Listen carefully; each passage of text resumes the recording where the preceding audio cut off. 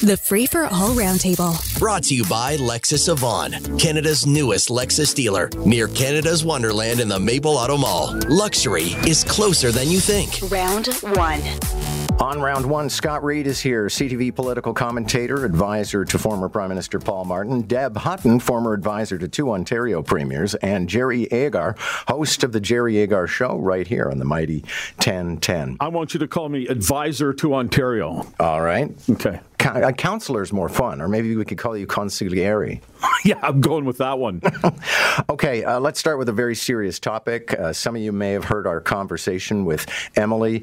She claims to have been sexually assaulted in January 2022, and the trial took so long, resulting from delays, which people blame on a shortage of court personnel, that the charges have now been dismissed. Jerry Agar, when you consider how rarely a victim actually goes ahead and does all the things that need to be done to get somebody put on trial, and then we can't pull the trial off. It's nuts. Yeah, it's a tragedy, and this has to get fixed. I mean, our court system and so many of our systems seem to be falling apart for lack of resources. So we're going to have to cut back in a bunch of other areas, I think, and get serious about the things that really count. Let's be honest here. I noticed that you were careful to continue to say that you were assaulted allegedly, because legally not no proven one has in court. Yes, yeah. no. She of course came at it with certainty, and I get that. But it's just unbelievable if in fact she was raped, and then to see the guy walk away because of a failure in the court system. It's not the judge's fault, I think. The judge had to do what the judge had to do, but the system couldn't get the thing handled in time. And by the way, my producer Donnie and I had turned the radio up and we listened to that interview, and we looked at each other and said, what would you do if you were the dad? Yeah. I mean, at some point, if the system does not do its job, vigilantism will happen. And Deb, it's almost like being assaulted all over again. I mean, she has to live with the assault and then live with the fact that the justice system failed her. Well, and unlike so many crimes, all of which are horrible, the notion of sexual assault and having to come forward and do, as she says, everything that she was supposed to do that really, is terrible for a woman in this situation, and then get to this result is crazy. Look, the rational part of me, such as it is, however small that piece is, says, okay, I understand people shouldn't have to sit in jail, particularly if they're not guilty, yada, yada, yada. But man, this is pure emotion for me, and the notion that we are not protecting victims of horrific crimes in this province is disgusting, and they've got to fix it. It's just, period. You have to fix it. This can't continue to happen. Yeah, and the problem, Scott Reid, is it's kind of like the shot clock in basketball. Clocks are ticking on all kinds of trials right now.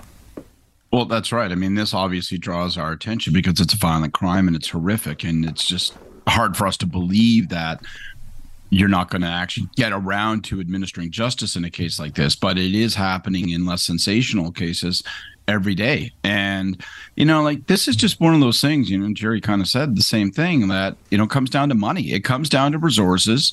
And, you try to scrimp on some of this stuff because it feels like, well, that's just kind of operating expenses to make the system work. Like, we can kind of get by this year. Could we get by next year? And then, a few years go by and you realize, actually, no, we've busted the machine. They've got to put some money in, and, where's it going to come from? That's not an easy question to answer, but, these basic services have to be fulfilled. These basic functions have to be fulfilled because, A, it needs to happen, and B, when they're not fulfilled, it actually does undermine people's confidence in our ability to get anything done, and then you get crazy politics. Seem to be some signals that the provincial government is going to terminate its deal with the people who run the beer store 2 years from now, but they'll serve notice quite soon. Deb Hutton, couldn't happen faster for me. I've always hated the beer store. Well, I don't go, except for one thing, which is to return my empties of non-beer alcohol and wine. And so that's a real question in how this wraps up, because I don't think you can continue to prop up the beer store for returns, and yet we need to make sure we're continuing to recycle. Look, my view on this is, yes, it's a lot of jobs, and yes, it was fundamental to our industries and our economy for a long time, but man, they've had 10 years to prepare. beer. And if they're not ready and if they think there needs to be a similar agreement, then that's just irresponsible. So let's figure it out. Let's move forward. But this notion that we are artificially supporting an industry anymore is, I think, just old. Scott Reid, are you going to miss the beer store? No, but I was part of the renegotiation of the last master framework deal, and I'll just say this: it's not as easy as it looks, or it comes with real consequences. So here's the thing: in 2016, frankly, a year running up to it, we sat down. I was working at the time with the advisory council that Premier Wynne had put in place to deal with this. We desperately wanted to break this deal up. We wanted to blow the thing to sky high.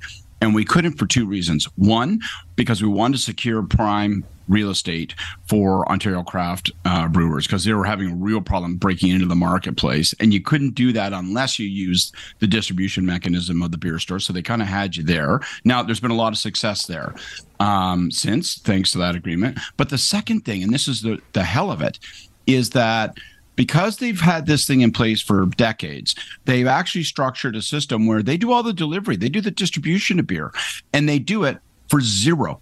Like it's literally cost free. And the problem, therefore, is that if we blow it up, it's very likely that the cost of beer is going to go up. So when Doug Ford talks about buck of beer, it's going to be, there's going to be a buck extra of beer on everything. And the economics have changed post-pandemic and over the past few years, but that was the problem we ran into. We desperately wanted to smash that beer store agreement, but we found that it was going to end up costing people more for their beer, and we didn't think that that was going to go over too darn well. All right, Jerry. Why would it cost more for beer? When companies tell you they're doing something for free, then they're raking it in somewhere else. Because they had an exclusive right to distribute the beer. They had to retail it. And what that meant, with some exceptions, craft brewers can do it. But what that meant was all those beer trucks, you see it on the road, they're delivering to every restaurant. You don't think about the restaurants and bars, all of that.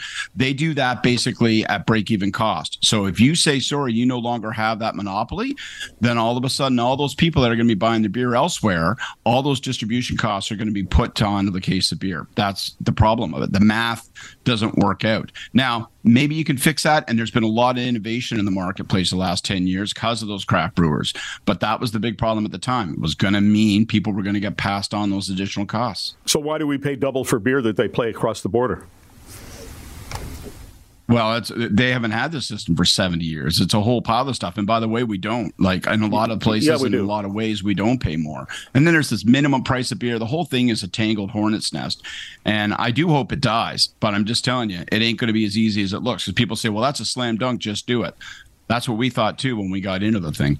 We seem to have a very activist labor minister, and he seems to think and act more in an NDP frame of mind, but that's okay. Let me start. No, it isn't. All right, well, let me start with you. Banning unpaid restaurant shifts. A lot of people don't know that it's quite common for somebody who wants to work in a restaurant to be told, you got to work today's lunch, you won't get paid, we'll see if it works out. That's free labor. Oh, okay, but it's also, when you went out and auditioned for movie roles, John, did you get paid? No, but if I was called back, I got paid. Well, okay, but that would be like you tell somebody you got to work here for a week. No, wait a minute. I could show you in a few hours whether or not I can do the job as a waiter. So I think that's fair enough. Saying to somebody you got to work for the week, that would be like calling people back and not paying them. But I see it as like an audition. Okay, Scott Reid, in the current market, you could probably have a free server every single day. Yeah, you know what? I'm not going to get into the details of how this works in the marketplace. I don't want to pretend to be expert in that. I will say this, politically, this is crazy smart. And as a liberal, it's crazy scary. And what I mean by that is this. You watch Doug Ford, you watch what Pierre Poilievre is doing. They appear to be eating the NDP's lunch because they're going for those lunch bucket workaday workers, and they're not letting those people just fall to the NDP anymore. The real threat is that is to Liberals, because what the Liberals are going to find is they get squeezed and squeezed and squeezed. If they can't count on the people that are working in behind the bar, if they can't count on the people who are working where the factory whistle is blowing, then suddenly you're just left with the professors and the professional class, and that is too narrow a voter coalition. This is smart politics. It's about building out the voter coalition for the Conservatives, federally and provincially. Ford's been very dogged at it and very successful. And it's a big, big, big problem for the Liberals and the NDP. So, Deb Hutton, your thoughts on making somebody work an entire shift just to see if the two of you like each other? Well, I'm with Scott. I mean, this is for the people, my friends. Listen, a lot of things changed during COVID around workers, around our labor market. And so trying to rebalance that, I think, is what the government is currently doing and looking at. I did say earlier this week when we were talking about which is part of this legislation, saying what a salary range is when you're posting a position, that the devil's in the details, and there'll be a little bit of that.